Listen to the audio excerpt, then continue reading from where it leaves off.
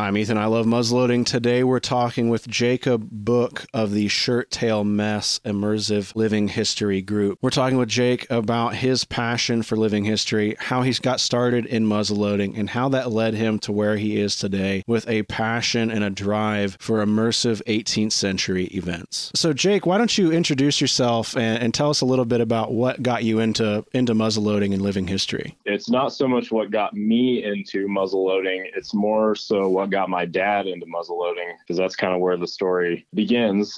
Right. Dad started in the early 70s. He was always into history. He grew up in that era of, Fess Parker and, Davy Crockett and the Alamo and Daniel Boone. And as most people know, that era, filmmaking and storytelling, especially geared towards younger people with like those Disney live action movies, there was a lot of history. Mm-hmm.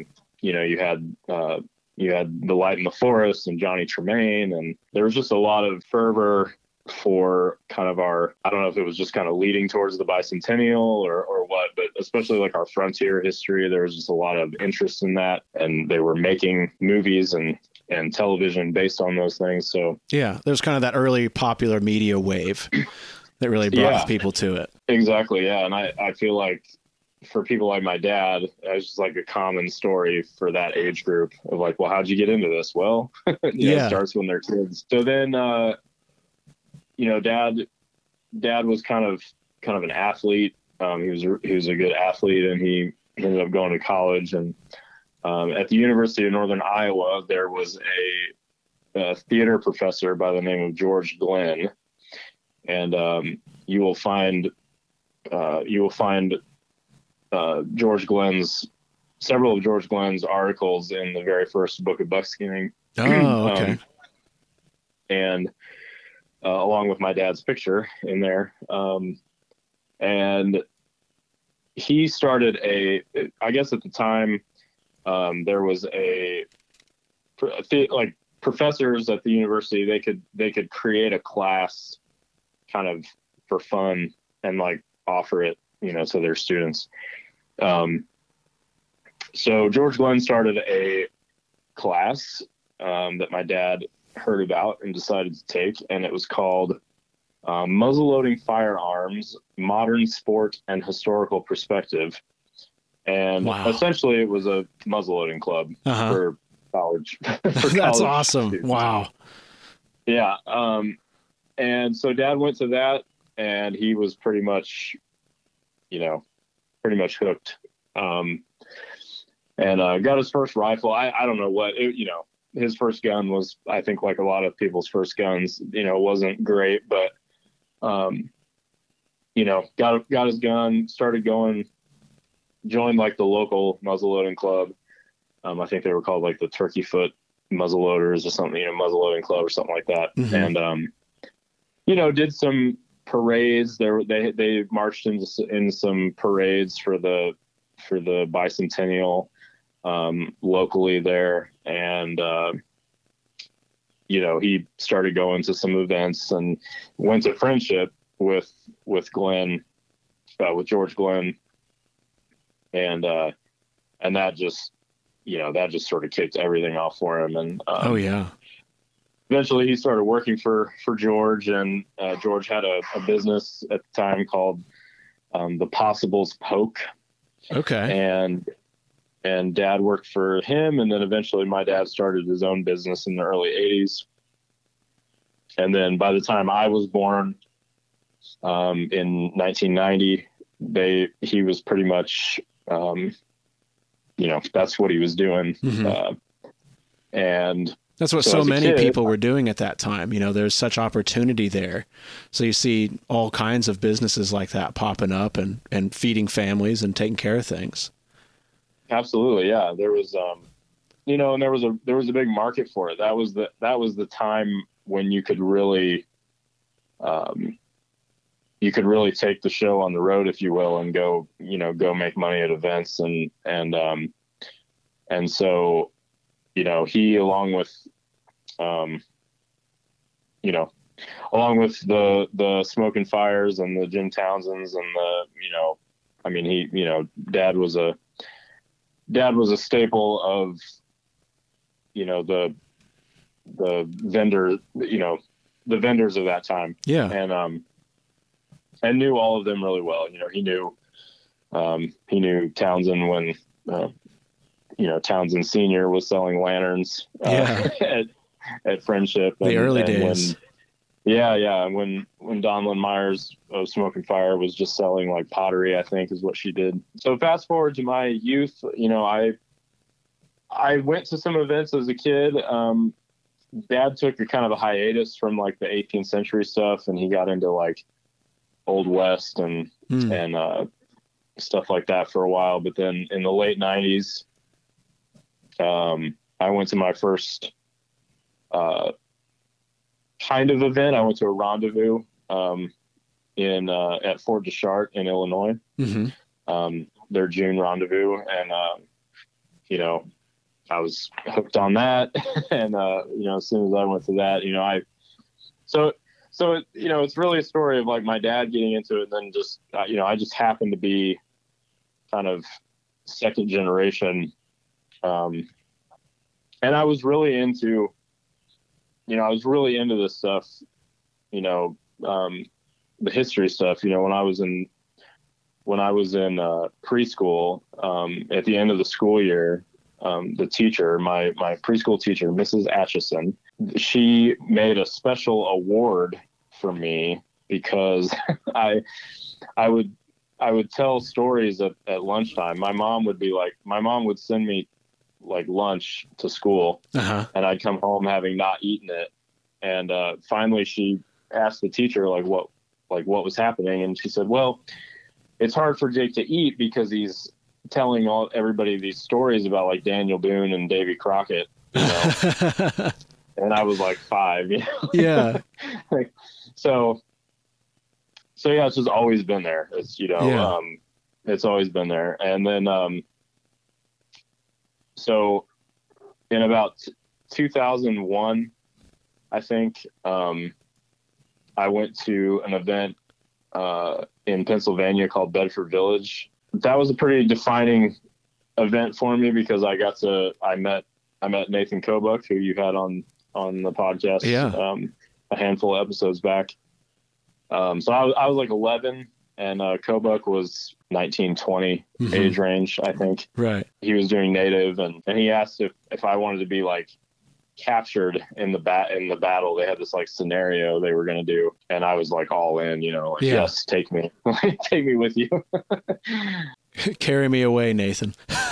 Yeah, take me away, Nathan. That was the first time I experienced, that kind of a thing, and like seeing people who were really like doing a good job with their impressions. And I really just didn't know it at the time, but later that would become, pretty important to me. Right. It's kind of foundational for you. Yeah. Yeah. And then later it was all about, I went to events because my parents took me to events. And then, at a certain point you have to decide. A lot of kids that grew up in the hobby don't stay in the hobby. Yeah.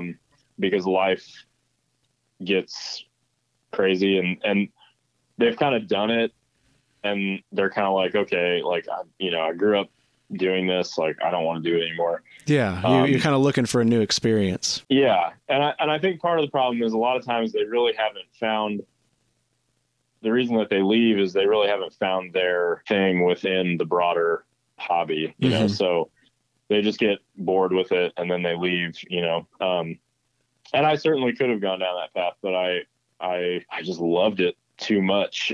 Just like, so when it got to the time to where I could start getting my own things and like starting to do my own research and whatnot, that was a pretty big, thing. So it was kind of that kind of mid to late teenage years where you really started to find something that you really enjoyed about it and started becoming engaged, would you say, apart from just being brought along with your parents? Yeah, absolutely. So take us then from being carried away by Kobuck to kind of where you're at now, and how that interest translated into the heavy research and period equipment that you enjoy using. And yeah, so I was kind of always on the path of like wanting to do things well. And my dad was, my dad's kind of responsible for that too, because the stuff that he was doing, in the 80s and into the 90s was pretty, for its time, it was like pretty cutting edge, if you will. He definitely had even like in the Old West stuff that he did, Dad was always had an attention to detail that I always appreciated.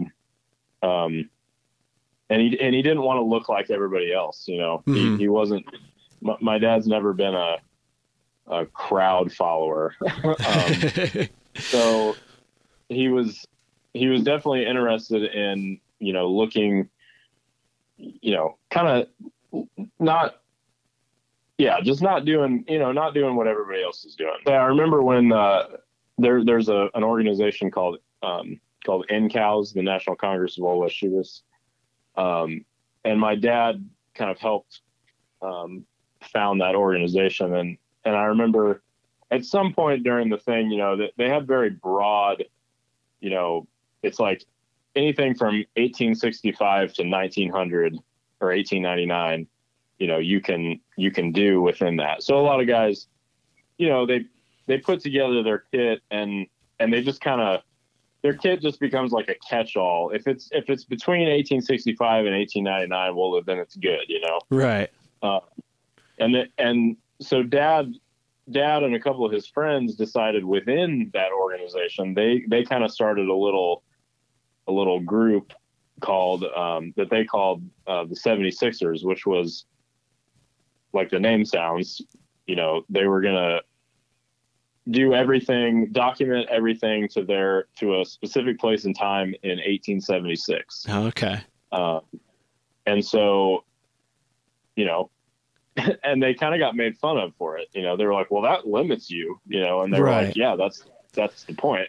Like, it limits us and it gives us a purpose. Like it gives us like a, something that we're trying to achieve here, Would you say there's kind of a challenge to that by focusing on a particular year in a region like that? There is a challenge because it forces you to discard a lot of things, and you have to, just to use like a music analogy, like anybody who's a fan or knows about a band called the White Stripes, Jack White is famous for limiting the tools that he can use to create art, Okay. And by doing so, he has to challenge himself even that much more to like figure out, how to achieve the sound he's wanting with, so he'll purposefully like limit himself to like certain things. And there's a challenge to that, there's a really great challenge to that. And so when you do that in history and you like limit yourself to something, then you say like, okay, what can I document to this specific time, this specific place? And, a lot of times, especially if you're doing like a military thing, you kind of have to do that because some units within like the Revolutionary War, for instance, they only existed for like a year, so what did they have? You got to figure out, so there's a real challenge to that. And that's part of the fun. I think, I think some people think having everything at your disposal is more fun. But I think sometimes those limitations can be really, fascinating, so to kind of get back to the question, I kind of was, my attention was kind of in that direction of like, how do I figure out, how to do my impressions better? And, I didn't really have anybody around me that, I think there's people who kind of think that they're doing that, and I don't want to, throw shade on anybody. Right. No, and I appreciate that. And it's nobody specifically, but it's just like, I think some people think like, oh yeah, like this is how, people did things back in old timey days. And so you kind of have to like weed through that stuff and figure out like, okay, well, who's actually like presenting me the hard evidence, like the hard facts, if you will. Yeah, because when you're going for that level of detail and you're focusing on those specific years, and that's what you're going for. If you're not going for that, that's fine. But when you're looking for that, Sure. you need that information. Yeah. So I did a number, I did a number of things, looking back. I have pictures that I just like shake my head, I'm like, what in the world was I doing? You were learning, but I was learning. And as time went on, like, even though growing up in the hobby, like the research that was available started to change really rapidly. Okay. As the internet kind of exploded, you can find more like really well researched and documented stuff on Facebook now, like than needing to go to like an archive somewhere. Like, yeah, it's amazing how much stuff is out there. And so there was a real swing in that direction. And I found out about really where it all changed for me was I found out about the Augusta County Militia, who I'd known about for a while, but I found out that they had an event coming up. And I was really trying hard. I've been going to all the local events, the market fair at Locust Grove and various places. And I usually would fall in with a unit there. And I was just, I was trying to do better. I just wanted to do a better impression. And I found out that the ACM was doing an event in Virginia called Welborn Farm. It was an immersion event, and which we'll get to, I guess, in this discussion. And I wanted to go. And so I looked at they had, usually at the beginning of an immersion event, they'll post the standards that you have to kind of abide by with your clothing and your gear. And so I put something together that I thought was good, and it forced me to acquire some things and get some new things, and I went and I had an absolute amazing time. And to me, it's sort of like that kind of sealed the deal of like, okay, there's no reason to like not continue to do this, Right. You were hooked. Yeah, I was hooked, especially on that immersion thing. It was, and I had experienced a little bit of that before, but that really took the cake for sure. So a couple questions on that. First, what items and what kind of process did you go through to fit the event? You talked about upgrading and getting some new things. What kind of changes did you make to get into that event? So a lot of the attention to detail is in sort of the cut of your clothes and the way, if it's 17, if the event is 1778 and you show up wearing clothing that is cut more on a 1758 pattern, okay. That's 20 years prior, it's not going to look like you fit. And so a lot of the stuff that I had, I came from doing more French and Indian War stuff. So an earlier period then. So an earlier period. And so I had to get some new things. I got a new jacket. I got a pair of I think I wore a pair of trousers for that event. There was just stuff that just little things that I changed. Looking at that kit now, it's still stuff that I wear. I haven't changed too much. It worked well for what for what I needed for that event. Right. So it's just like little things, just I had more of like a French and Indian War cut waistcoat, needed to change that, Okay. It's just stuff like that. Yeah. So then, and another thing, another small change was, I shaved. Yeah, that's a big one. I really resisted the shaving for a long time because I just really liked having a beard most of the time. Mm-hmm. And once you just get it in your head that like, okay, I'm just gonna have to shave for events. I mean, you just do it, and my hair grows back relatively fast. I feel sorry for people who don't and like having a beard. Right. But it's hair; it grows back. So for me, it just stuff like that. It was relatively easy for you to adapt to it. Right. It was just easy to say, you know what, if this is what I'm going to do, and this is the crowd that I want to hang out with, then this is what I need to do. Right. That's what's going to happen. Yeah, exactly. Exactly. So my other question about this first immersion event that you went through is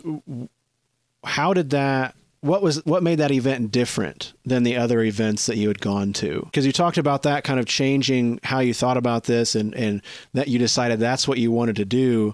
So what was different about it? Well, that kind of gets us into, what exactly is an immersion event, versus the other varieties of events that are out there.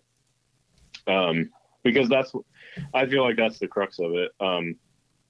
So most events are, and I'm just going to use the local, so the local kind of Midwest Revolutionary War reenacting organization is called the NWTA, right? Mm-hmm.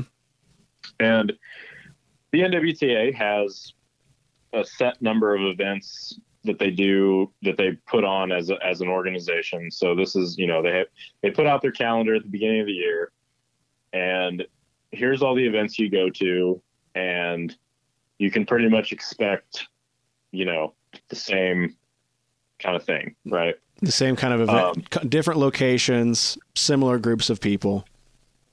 Right, exactly. And some events, like the events at Vincennes, that's been going on for almost 50 years now,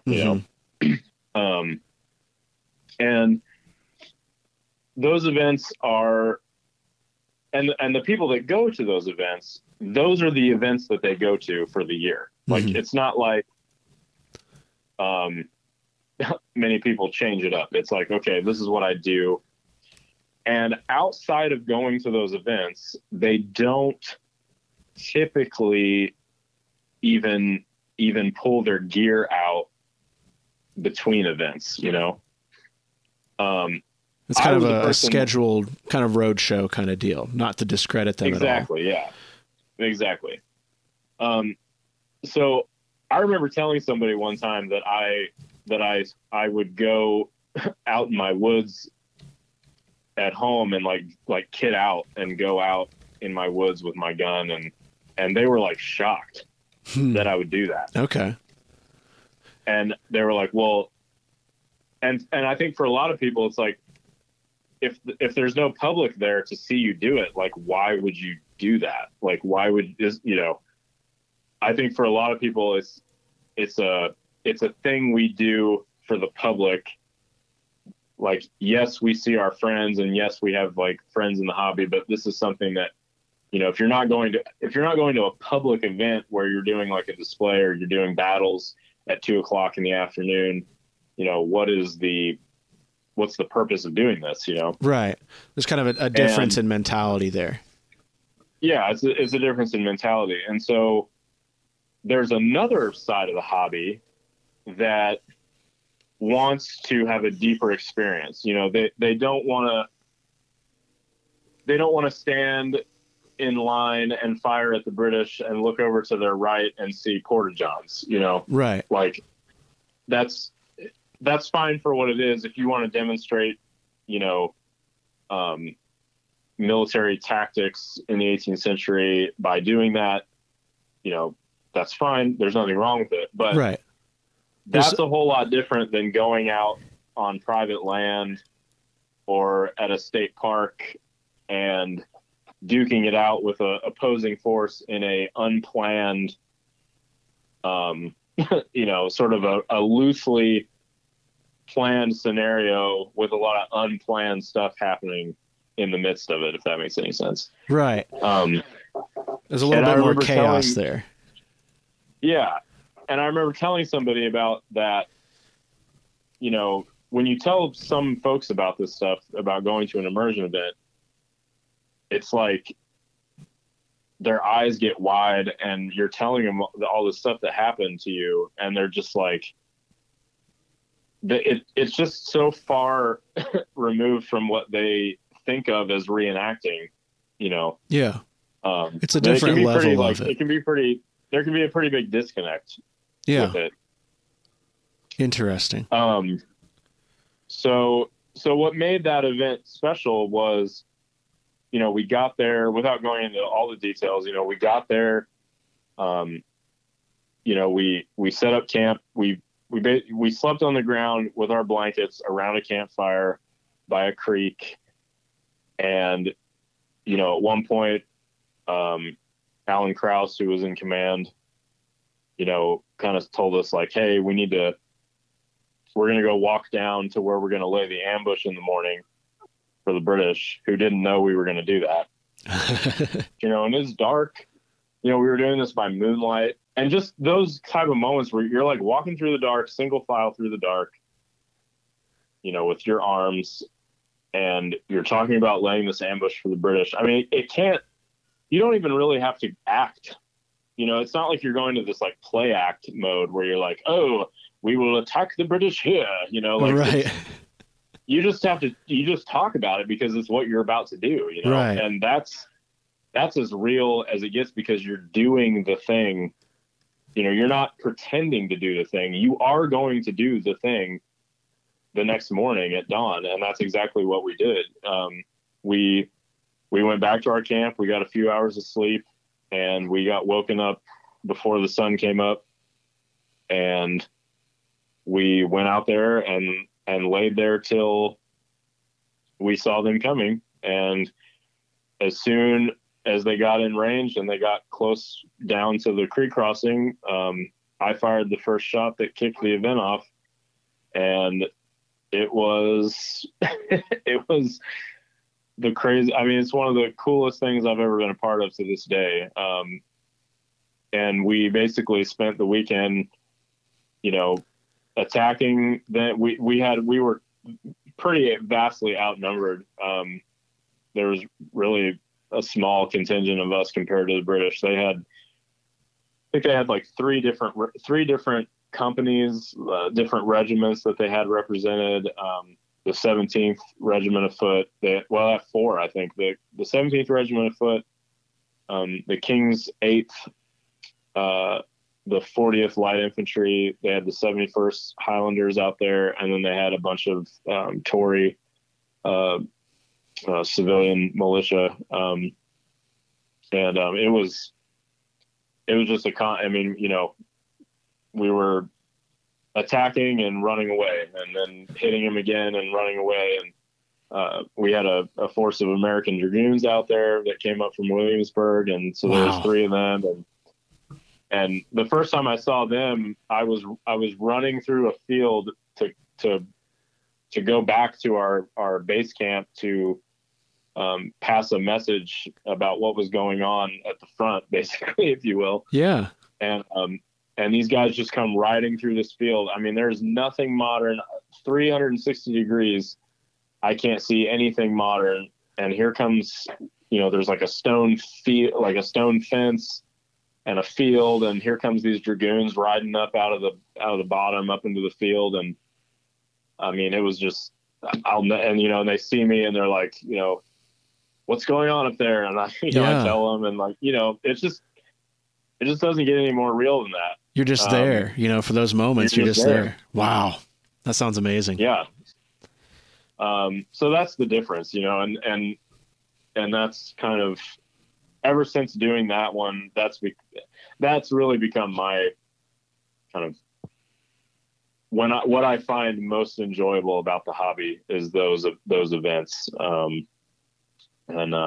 So I try to get in on them or plan them as often as I can, which isn't as often as I would like. Right. You know, the real life is still there knocking at the door all the time. Oh yeah. Even when you're trying to escape it there for a few days. So this past spring, you contributed and helped host one of these events. Is that right? That's correct. Yep. Could you tell us a little bit about that and kind of what that event was based on? You've told us a little bit now about your first event. How many years ago was that now, and what has changed for the kind of event that you were participated in hosting? Yeah, that event was I think that was like 2016 or 2017. I want to say. Okay. So fast forward to this one in the spring. So that kind of came about. I happened to run into a fellow named Will Minair down at the CLA show in Lexington, Kentucky. Mm-hmm. And for those that, I mean, I'm sure your listeners know, but the Contemporary Long Rifle Association, they have an event where they have like an indoor show every year in Lexington. Really great. A lot of cool stuff there. And so anyway, Will Minair, he's a young kid, grew up in the hobby, has been doing a lot of really good kind of native stuff. And his Instagram's wonderful. Yeah. So Will Minair, I met him and we were talking about stuff, and he'd been following the ShirtTail mess for quite a while and reading the blog and stuff. And he said that he was, they were starting to do more stuff, and they were kind of wanting to do like an immersion thing. And so I was like, I'd be completely game for that. Yeah. Let's start talking about it. And so he and I started talking, and we got another good guy, an Augusta County militia veteran, and just all around great reenactor, David McClanahan, to also help plan the event. I consulted a lot with Alan Krause from Augusta County. Mm-hmm. He's done a million of these type of events, in the past with them. And so, so you kind of just start talking, well, what are we going to do? Like, what's the scenario? So we basically, there's a lot of captive narratives, a lot of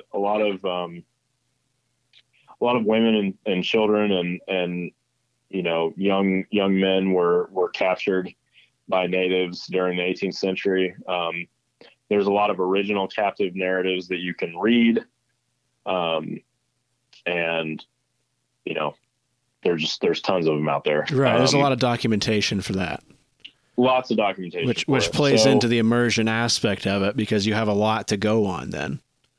Exactly. So that kind of became that was kind of something I kind of envisioned for. I threw that idea out there to him. I was like, what do you think of this? Like having some captives with a war party. And then, that's the scenario. We're the militia. We're in pursuit of our women folk, basically. And so that was met with a lot of like, let's try to do that. So, my girlfriend Eileen and another gal, Brittany Frederick, they decided they volunteered to be the captives. Uh-huh. And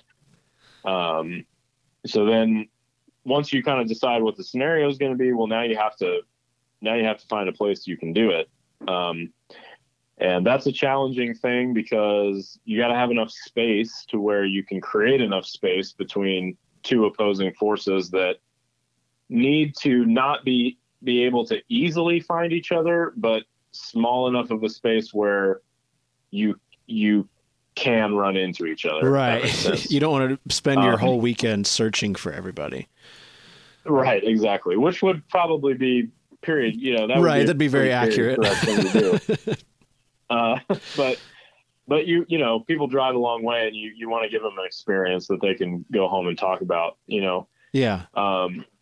So David and Will and I, we know a guy in Southern Illinois, named Tony Gerard. Tony's a longtime reenactor. He was, his kind of claim to fame. He's done a lot of really cool stuff over the years, but my favorite Tony claim to fame is that he's in Last of the Mohicans. Oh, okay. It's classic. Several times he's in Last of the Mohicans on screen. And so Tony had some property. Tony lives in Southern Illinois, and he had some property that butts up against Shawnee National Forest. And so Tony was nice enough to call, he called the local law enforcement, local game warden, and said, "Hey, I got some people coming in. We're going to be doing this thing. Just wanted to clear it, let you guys know what's going on." And so they've known Tony for a long time, and so they're used to kind of him bringing people out and doing stuff out there. So that was all set. We had a location for it. Southern Illinois, we didn't choose that necessarily because that's where a lot of this stuff happened. Mm-hmm. I don't know of any captive narratives that take you through the Illinois country, but especially in the 1770s, we were kind of going for like a Kentucky thing, but it just so happened that property was available and it was good, and the terrain was kind of what we wanted, and so that's what ended up working out. So yeah. So once we got that set, we set the date. Will and David went out there and scouted that area quite a bit beforehand, just to kind of so they'd know what to expect, and yeah. So then the planning started in August of last year, and then we did the event the first weekend in April of this year. And it went well. The pictures looked incredible. Fantastic. Yeah, it was fantastic. It was a lot of suffering that happened, but it was it's a weekend. It's one of those weekends that you walk away from and you're like, man, parts of that really sucked, but like it was like Kobuk talking, about how you have these experiences, that they had. The first night we were in there, we got absolutely poured on rain. Yeah. And we found out that there was like a tornado watch. Oh, that's right. Yeah. And, and I'm sure people like hearing that are like, man, that's really taking it too far. But, we did it, and we can say that we did it, Yeah. And, yeah. There's some things like that you have to go and do, Yeah. And we got rained on the first night. It was miserable. And it was, we chose a bad, really, I chose the camp spot. I chose a bad spot. It's totally period correct. Yeah. They chose bad spots too. Oh my gosh. Yeah. Yeah. You read, you read that Cresswell diary, and, yeah. And, they camped right in the middle of a buffalo, like a buffalo run, like literally the buffalo run through and like stomp, the hell out of their canoes. Yeah. And they're just like, oh no, so, people back then, they didn't always do the right thing. They didn't always do the smart thing, They were people too. They were people just like us. And, so it's kind of those moments where you mess up or you do something wrong out in the woods where some of the most memorable stories can happen, Yeah. It's like, and, we certainly had our share of that. We got into the woods that night, it was late. And we had already had some, we were waiting for the rest of our party to get there. Cause not everybody could get there. I was there on Thursday night. Not everybody could get there. Some people had to get there Friday evening. And, so, we had those of us who were already there on the militia side, the natives, they stepped off with the prisoners at like 11 o'clock, I think, Friday morning, started heading into the woods, and we ended up kind of by accident following them. We didn't expect to run into them, and we ended up running into them. They had taken a little rest break in the creek bed, and we ran into them, and I was like, well, I guess we're going to kick it off right here, because we're technically in pursuit, right? So, right. You got to make it happen now. Yeah, so we had a little fight with them, and they drove us back, and they kept taking the women on, and then we made camp, and I went back and got the people that were coming in late, and so we guided them in and got rained on, and it was just the whole thing. And then we got up at dawn on Saturday morning. We spent the entire morning looking for them. Wow. And could not find them anywhere. And then finally everybody was kind of back at the base camp, and I had gone down and sat on a point kind of overlooking the valley with the creek running through it. And I was like, well, I'm just going to sit here until I see movement. And sure enough, probably 20 minutes later, I see them moving down the creek bed, and they ended up spotting me, and I spotted them, and I fired my gun, and I had a whistle with me, and I just started blowing my whistle like as loud as I could, and firing at them, and they're moving around me. They're kind of fanning out into like a crescent moon shape, and they've got guys that are trying to get up above me on the hill, and there's guys down in the valley shooting at me, and I'm behind a tree just like furiously loading and blowing my whistle. Right. and finally I heard Alan Krause's whistle in response to mine, and so I knew help was on the way, and ended up recovering one of the captives. I ended up, if I do say so myself, it was very movie-like. Okay. It was, fill us in. Tell us come on, you can't say that and not give us some more details. Well, I saved Eileen from the natives. I came running down the bank of the bank of the hill, and the creek wound in front of us, and Eileen was on the other side of the creek, because they were trying to like move the captives. The whole idea was they were trying to move the captives to a different location, which is why they had them with them. Okay. And anyway, the one of their war chiefs had handed Eileen off to a younger guy, and he, because they had prisoner ties on her and everything, and so I saw that he was there, and he fired his gun, and he was empty, and I was maybe 25 yards from him, and I just took off at a dead run. And Alan Krause was behind me, and I ran through the creek. There's water splashing everywhere, and my powder horn fell in the water, and I got across, and this kid came running at me he had like a war club that was like a rubber war club that was painted up to look real, and he hit me with it as I got across, and so I fell down, but I landed on Eileen's prisoner ties, so she was kind of stuck right there. So Alan came up behind me and whacked that kid and grabbed her, and took her back across the creek, and we ended up saving her. So we recovered one of the prisoners. Our goal was to recover the prisoners, so we got one of them. They retained one of them, so it was kind of a tie in that sense. But I maintain that we that we, we were the dominant force all weekend. Oh yeah, absolutely. Will and David might have a different version. Maybe we can get their version on another episode. Yeah. See the other side of this story here. You're painting a narrative. That's right. Yeah.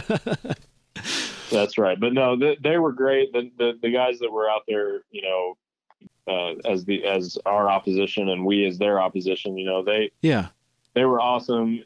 Both sides just did, they did a perfect. We all did what we needed to do to make the event really fun and make it, somewhat, as realistic as we could make it too. We don't, even though there's no public there to see it, we don't want it to look cheesy either. We don't want it to look stupid or feel like it's, we want to have those moments where you feel like, okay, I just had a time travel moment, Yeah. You have so much of a better understanding going through something like that of some of those narratives that we can read. I mean, I'm the kind of person where when I read, I'm kind of picturing what's happening in my head. And that's one thing, but it's another to go and actually do the things that you've been reading about other people doing. Sleeping in a rain-soaked camp and waking up before dawn, to go, plan an ambush and hope that it goes well. And your food's wet, you're wet, everything's, you dropped your powder horn in the river.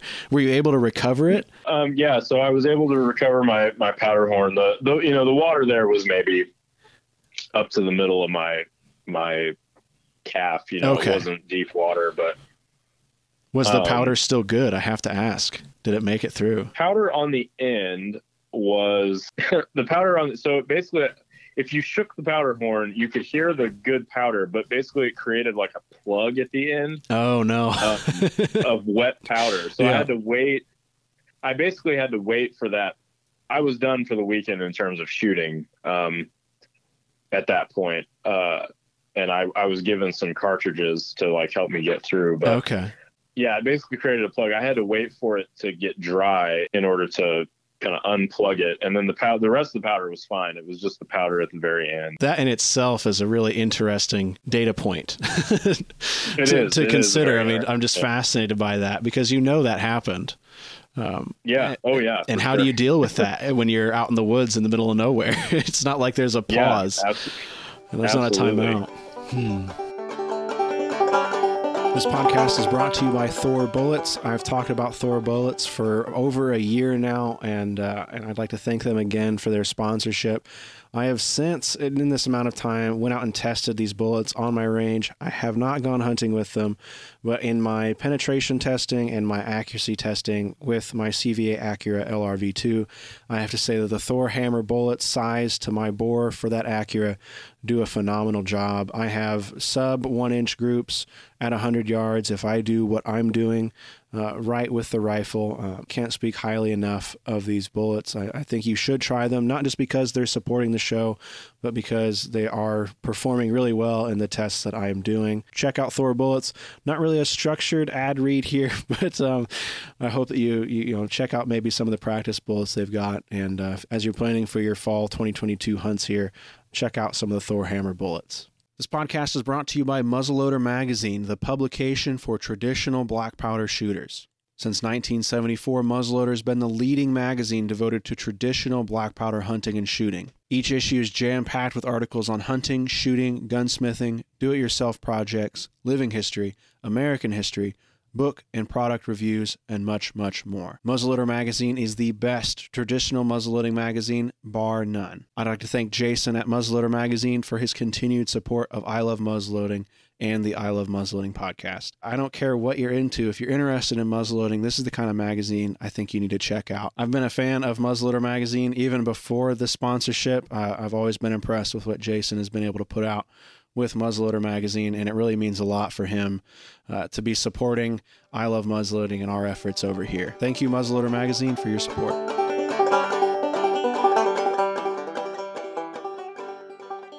I don't mean to bombard you with questions here, but I do have a couple questions as far as safety.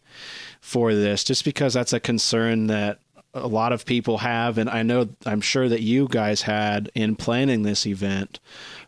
You mentioned earlier that you got word about the tornado warning, where there's some people within distance that were still hooked in with the outside world to communicate that to you, or was it, how was that handled, I guess, in this kind of scenario? Pretty much none of us were able to get service once we were down in the bottom of this, once we were in the valley, and in the Shawnee National Forest. So we heard this stuff, some of us heard this stuff after the fact. Oh, okay.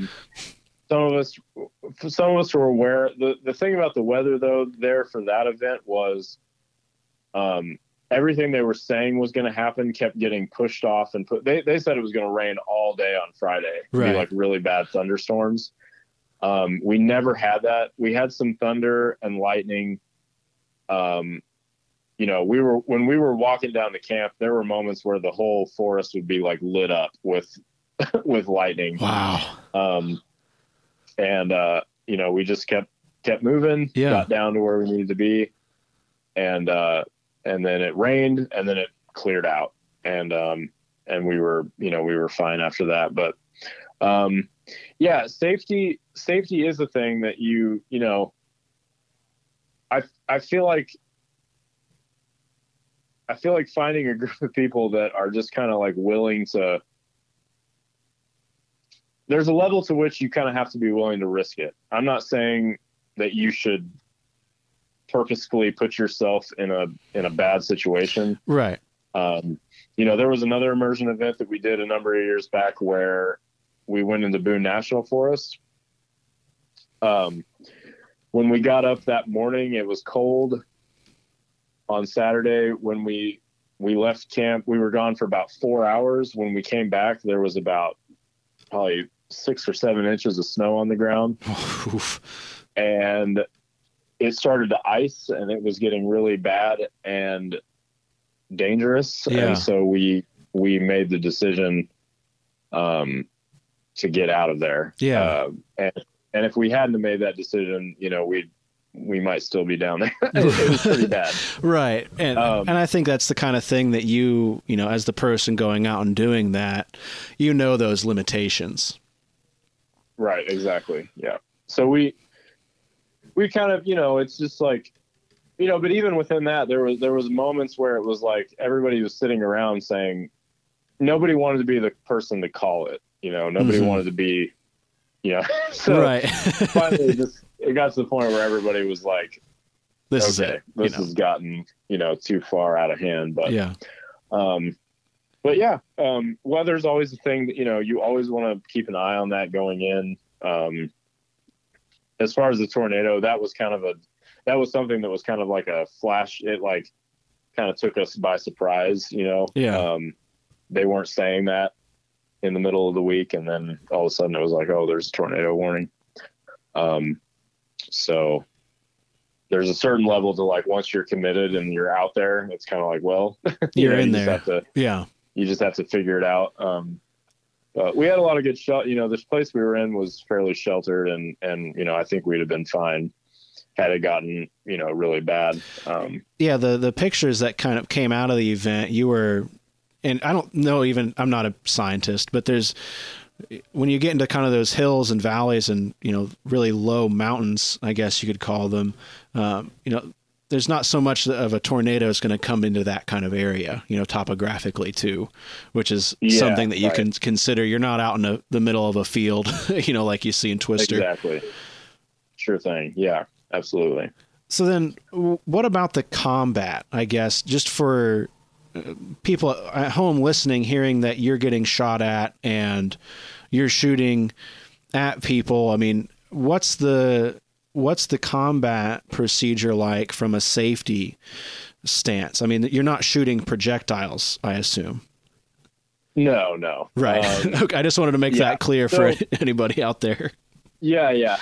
So basically, we're doing the exact same thing that you would do at a public event where you're having a battle. Okay. We're shooting blanks. Obviously, we're not pulling rammers for the most part. there are occasions where, like when you start out, so that first load that you load, a lot of times I'll ram that cartridge down because the paper will hold that powder in case I stumble or, you know, my gun tips over or something like that. But once you're in the heat of it, you know, don't be pulling your rammer, you know. Okay. That's kind of because you don't need to at that point. You don't need to hold your powder in there. Make sure it doesn't slide out, you know? Right. But I mean, we do take, I mean, there's an inspection, you know, we try to inspect arms, you know, but it's like, it's a lot of trust. You trust these guys out there, you know. That's why a lot of these events are invite only, because you don't just want anybody showing up. Right. Yeah. And just like any event or experience, whether period or modern, you're not going to go out and spend, it's not a reality TV show where you're spending a time in the wilderness with strangers. Right. You know, you're going through and making sure that there's a level of competency there and a level of understanding that's everybody's on the same page about what you're getting ready to do. Yeah. Yeah, exactly. Yeah.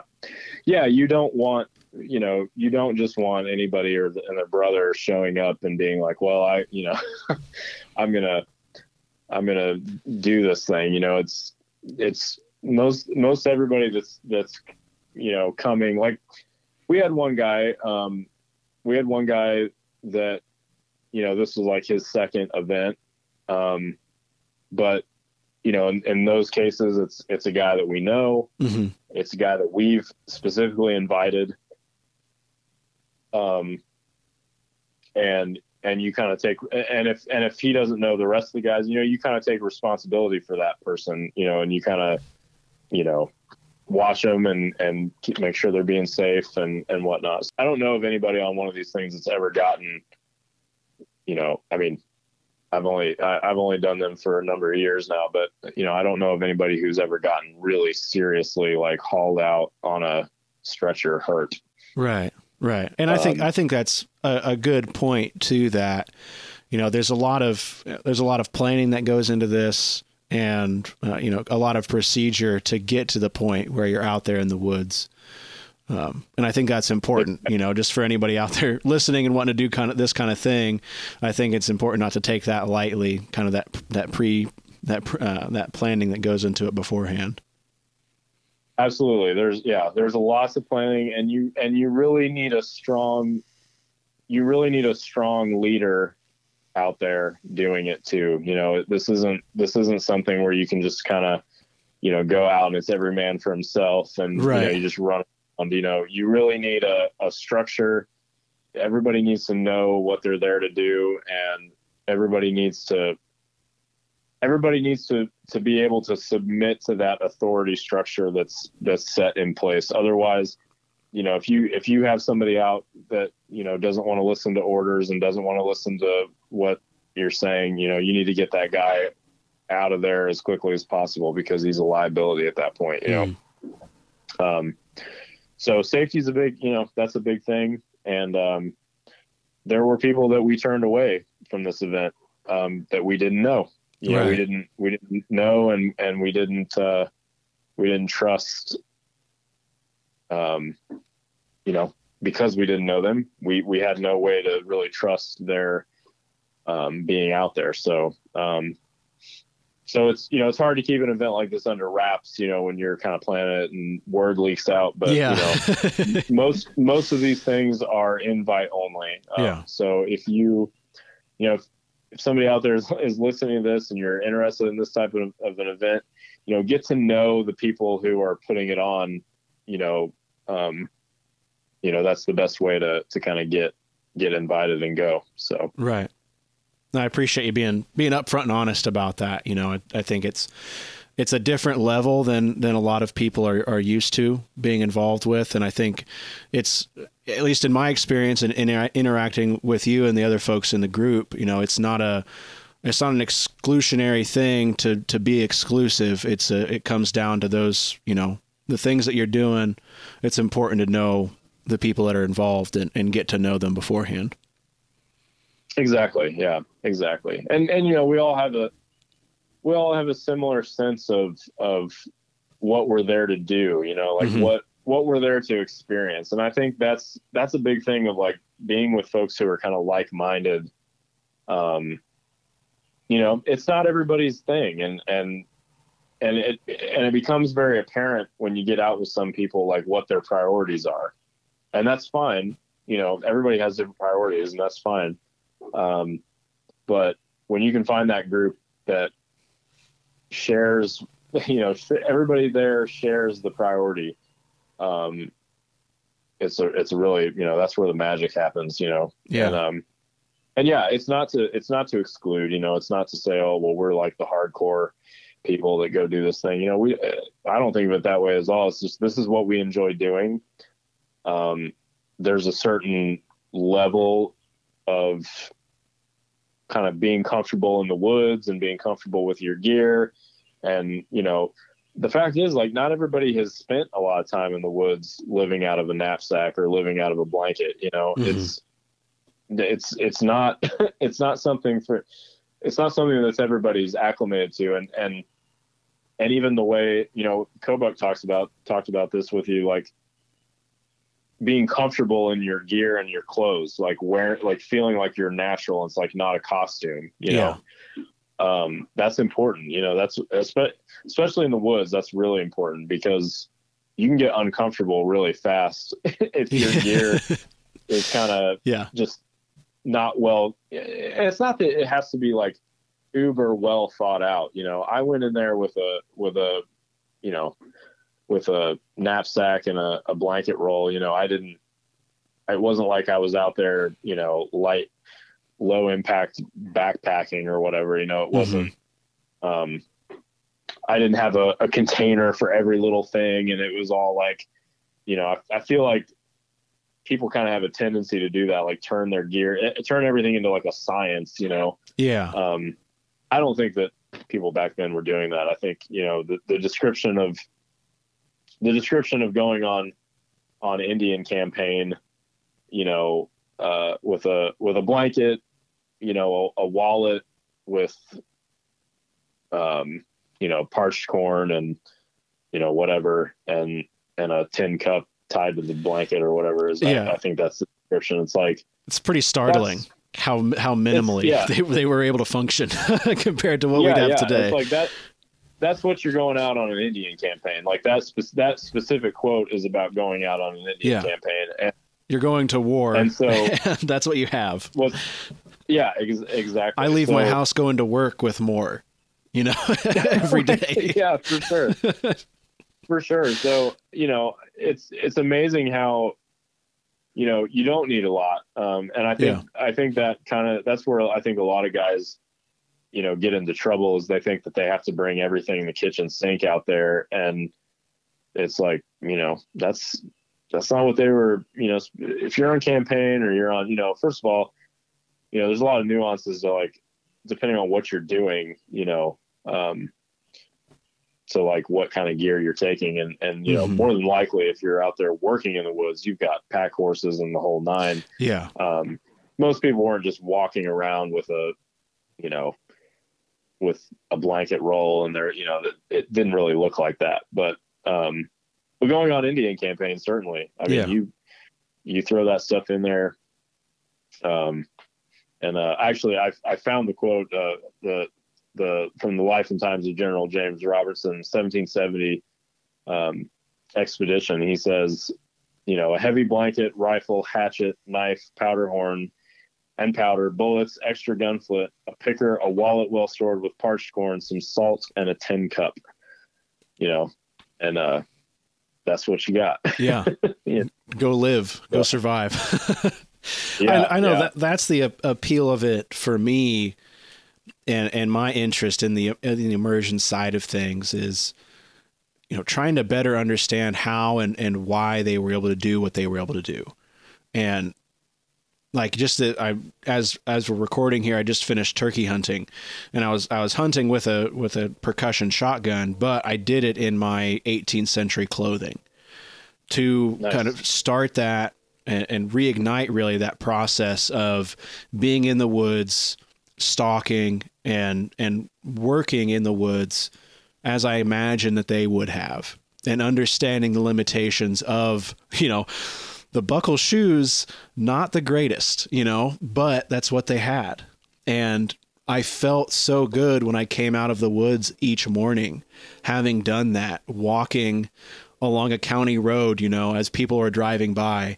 I just felt like for those few hours, I was in the woods and it was just me in that woods, and there's an experience there that if you haven't done, it's hard for me to describe it in a manner that makes any sense, but it's just really cool when you're able to go in and do that. And, I appreciate all the help and all the questions that you personally have answered for me on trying to get better and improve with this kind of area, because it's just incredibly fascinating to me. Oh, awesome. Yeah. Well, yeah, I love seeing like the enthusiasm and the stuff that you're promoting. It's really good for the hobby, and, good for, getting people in. The hobby's huge. It's, it's got all kinds of different little niche stuff in it that people are into. And I don't expect everybody to, want to run off and do an immersion event after listening to this, but right. It's certainly a passion of mine, to not just immersion, but like, just to experience as much of what they experienced as I can. And specifically for me, I've always been really into like the military stuff and militia campaigns against the natives. And, so that's really where I find a lot of enjoyment of getting to see like, okay, what's that like? What's going out and doing that like? Mm-hmm. On some small, you're never going to be able to recreate it in its entirety, because you're not actually, they didn't actually steal our women, and they didn't actually right. shoot at them, and but gosh, there was a moment where, as the natives, when we attacked them the first time, and as they fanned out and they started pushing us, and I looked past the young warriors that had come out to fight us, and I saw the rest of the war party leading the women away down the creek bed, and I just thought, man, what would I do? Yeah. If that, what would I do if this was real? I mean, I would be that's my family being taken away right in front of my eyes, Yeah. And I know that if I go charging in there, I'm going to get killed too. And then there's nothing I can do for them, Well, yeah. So it really just brings that stuff home. It makes you think like this was a real threat that people lived with, Yeah, absolutely. I think it provides an incredible perspective on just how things are and how things have been, and not discounting any of the struggles of the modern world, but when I get in my bed at night, my warm, dry bed, I'm ever thankful after reading and learning about the stories of people that came before and the trials that they went through, because that happened. People's families were taken, they died and alone in the woods, with their powder horn in the river. It's just, yeah, exactly. I don't know. It's humbling, but inspiring at the same time. Yeah. It's really amazing. And those little moments are the ones that you live for as a reenactor doing this stuff. It's when you can experience that. It's a pretty big thing. So that's what I've always done it for, and what I hope to keep doing it for. So, absolutely. We got a little heavy there. I'm going to bring us a little bit lighter here, I think, but I really appreciate you going there though, because I at least for me, it's really great to get into that level of what this is about. And I think it brings a lot of meaning to it. But for somebody listening that might be interested in what we're talking about in portraying the 18th century, what kind of things should they consider having that they might not have currently? Like a 3 to 5 items and why? You asked Kobuck this question, and he threw out some good stuff. And so I'll just maybe add on to some of the gear that he talked about. And I'll go into I guess I would go into like the clothing part. The clothing is really like your base layer, for when somebody sees you, what do they think you're doing? And so, so that, they say like the clothes make the man or whatever. So the first important thing is, get yourself a good pair of shoes that fit you well and, are sturdy. Get yourself a good hat, because there's a lot of terrible hats out there. What kind of, do you have a hat recommendation maybe for us? The hat guy that I like to go to, and every time I get asked his name, I can never. That's okay. I can never remember it, but we can put it in post. We'll dub it over. Sure thing. I think it's Brinkle. Okay. Yes. He does hats at a really great price. They're also, Brinkle Hatter. If he's on Facebook, he's really easy to work with. You'll wait for the hat. There's going to be a wait because he's in demand. But once you get it, you will be very pleased that you took the time and waited. So get yourself a good hat. Get yourself a good pair of shoes. Those are the things that it's hard to. If you're going to come out and hang out with a maybe what I would call a more progressive group. Those are the things that are harder to lend to somebody. Mm-hmm. Shoes, you just don't have an extra pair of shoes laying around. So a lot of groups will bring you in and they can say, okay, we'll let you borrow some stuff to kind of get started. I would say shoes, good hat, and then get yourself a good pair of trousers. That's a really versatile lower garment as opposed to a pair of breeches or, whatever. Breeches are fine, but trousers just show up a lot. They're easier to make yourself. You don't have all that, buttons and stuff on the side that you got to worry about. Yeah. And they're just a really good versatile garment for, all types of impressions. I don't know. Those would be my big 3. If I had to say No, I think those are good. What should I buy first or what should I try to get first? That'll get you a long ways. I don't know if that was that's what you're looking for, but no, that is. I just thought kind of bookending on Kobuck's. He was kind of recommending more gear stuff. Yeah. And so that would be my clothing recommendation of what should I get first? Those 3 things are what I would shoot for. No, I think that's a great list, and I think it provides some more context, and that's what I was hoping. And I figured you would recognize the question, but it's good, I think, to ask different people the same question to see how they answer and to get different perspectives on that kind of thing. So I hope that absolutely, folks are taking notes, because this is really, I'm asking Jake here the same questions or similar questions that I've been asking him for the past 6 months or a year, as I try to learn, and I ask other people the same questions just to try to further educate myself. And so I appreciate you sharing that. Kind of along and I think go ahead. I think clothes are the like I was saying, gear and stuff is really easy to lend people. Yeah. Having clothes that fit you correctly, that's where I tell everybody to that's the base level. Get your clothes and make sure everything fits right and looks right. And if you show up in an event, somebody will have an extra blanket roll you can use. Somebody will have even an extra gun they can bring and let you use for the weekend. Like, yeah, and then you can slowly start putting that stuff together as you go. Kind of along those same lines here, then, what kind of tips and recommendations did you have for aspiring reenactors and living historians, as far as, some of the research topics and that you've maybe dove into a little bit as far as research and portrayal for the era goes? I think once again, Kobuk had a lot of great advice in that episode of your podcast. I would say, and his blog. I mean, if I had to say like what started me down that path, it was Kobuk's blog.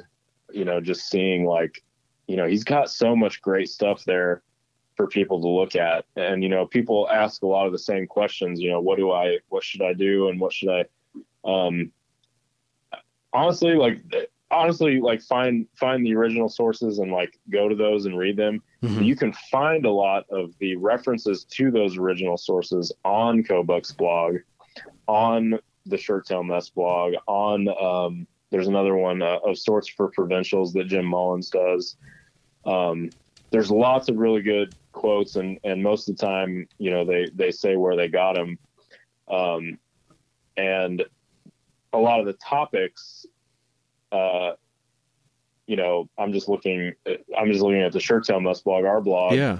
There's one on how to tie or strap up your packs.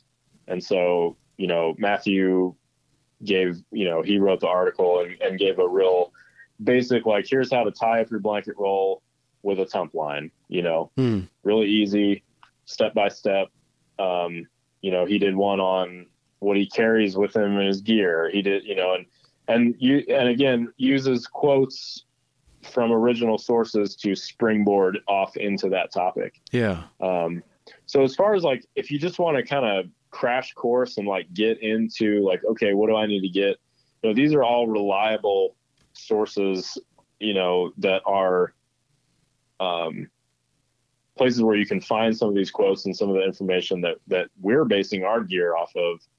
And then look at those sources, dive in deeper. You might find something that we didn't find, that Kobuk didn't find, that, and bring it to our attention. And we're like, whoa, okay, great. Yeah. So it's all about that. So that's what I would recommend. Just finding the stuff can be kind of daunting. The original stuff can be kind of daunting, even for myself. I've benefited greatly from knowing people like Kobuk and others who have done a lot of this legwork, for us. Not that we shouldn't also do it, but when somebody hands you a gift, don't throw it back at their face, Absolutely. Yeah. It served for me just to kind of know the names to look for, and some of the terms to look for, to even know what to look for. You're kind of like a blind pig looking for an acorn. Because you're, even if you're narrowing down to certain years, I mean, there's still just swaths and swaths of information out there to try to dig through. And those blogs, having those sources cited, even just with a simple title, of where the information came from, or that section of information came from, gives you a place to go. And like you said, dive into, even if it's just a different chapter than the blog post was talking about, there's more information there that hasn't necessarily been covered. And you can go out and find that. And it's a wonderful feeling to find it. Oh yeah, for sure. Yeah. So I would say, that would be my recommendation there. Just, there's a lot of stuff that's already been kind of, a lot of, again, I think Kobuk said it too, a lot of the same questions come up over and over, especially when you get new people coming in. So yeah, it's great to be able to just send them here's these articles. These will help you kind of get pointed in that direction. And then again, you can kind of look through them and say, oh, well, what's that book that they got that quote from? Oh, there it is. I can go track that down, and read the whole narrative or whatever. So that's how I would recommend getting into it, because it can be daunting. Mm-hmm. looking for those sources, just not even knowing what you're looking for in some ways.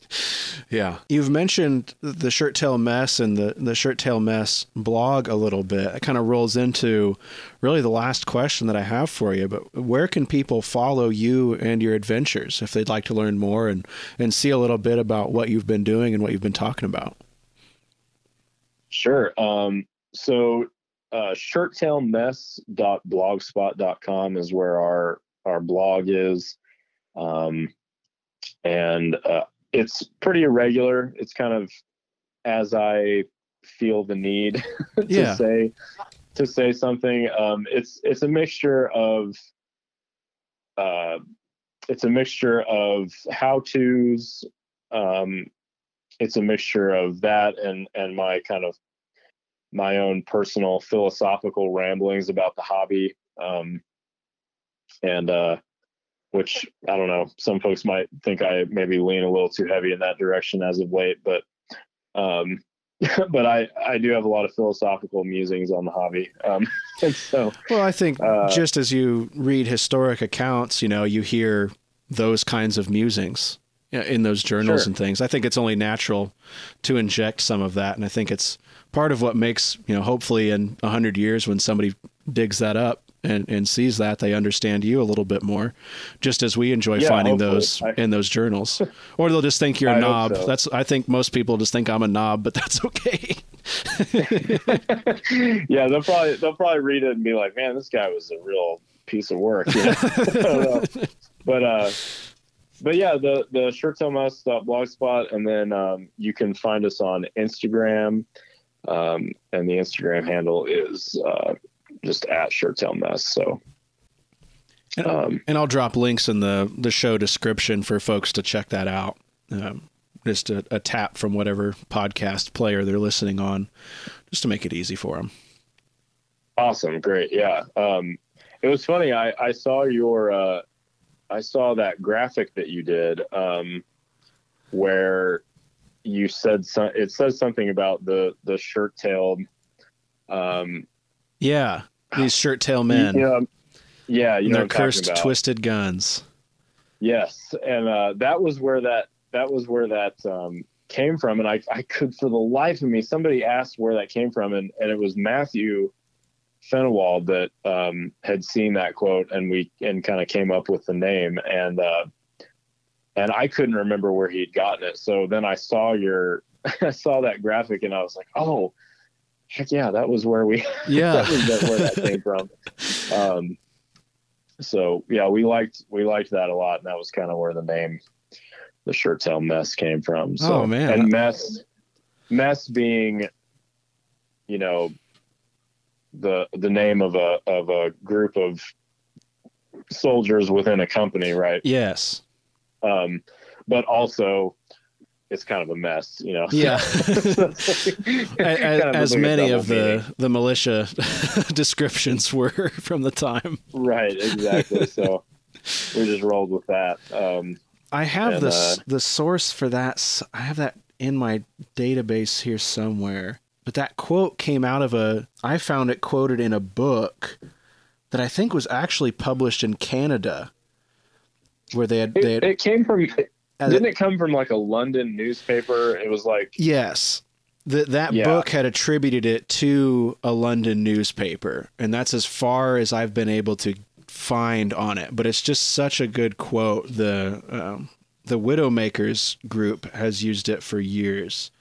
And that's where I originally saw it before I was able to kind of dig and find the source for it, just because to me, it exemplifies a real passion point for me for American culture. Like, that's a real defining statement that I hope that we hold on to, I guess, not to get too far into it, but I just like that a lot. Sure.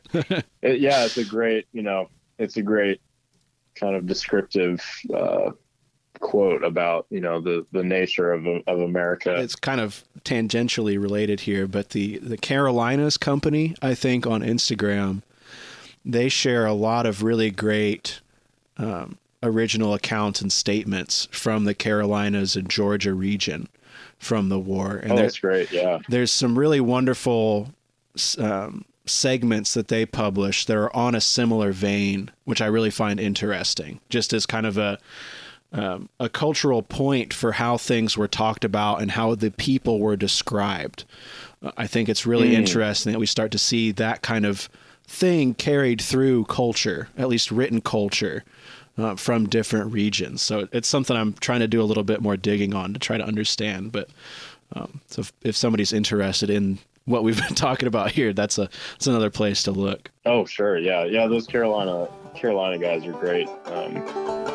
Great dudes for sure.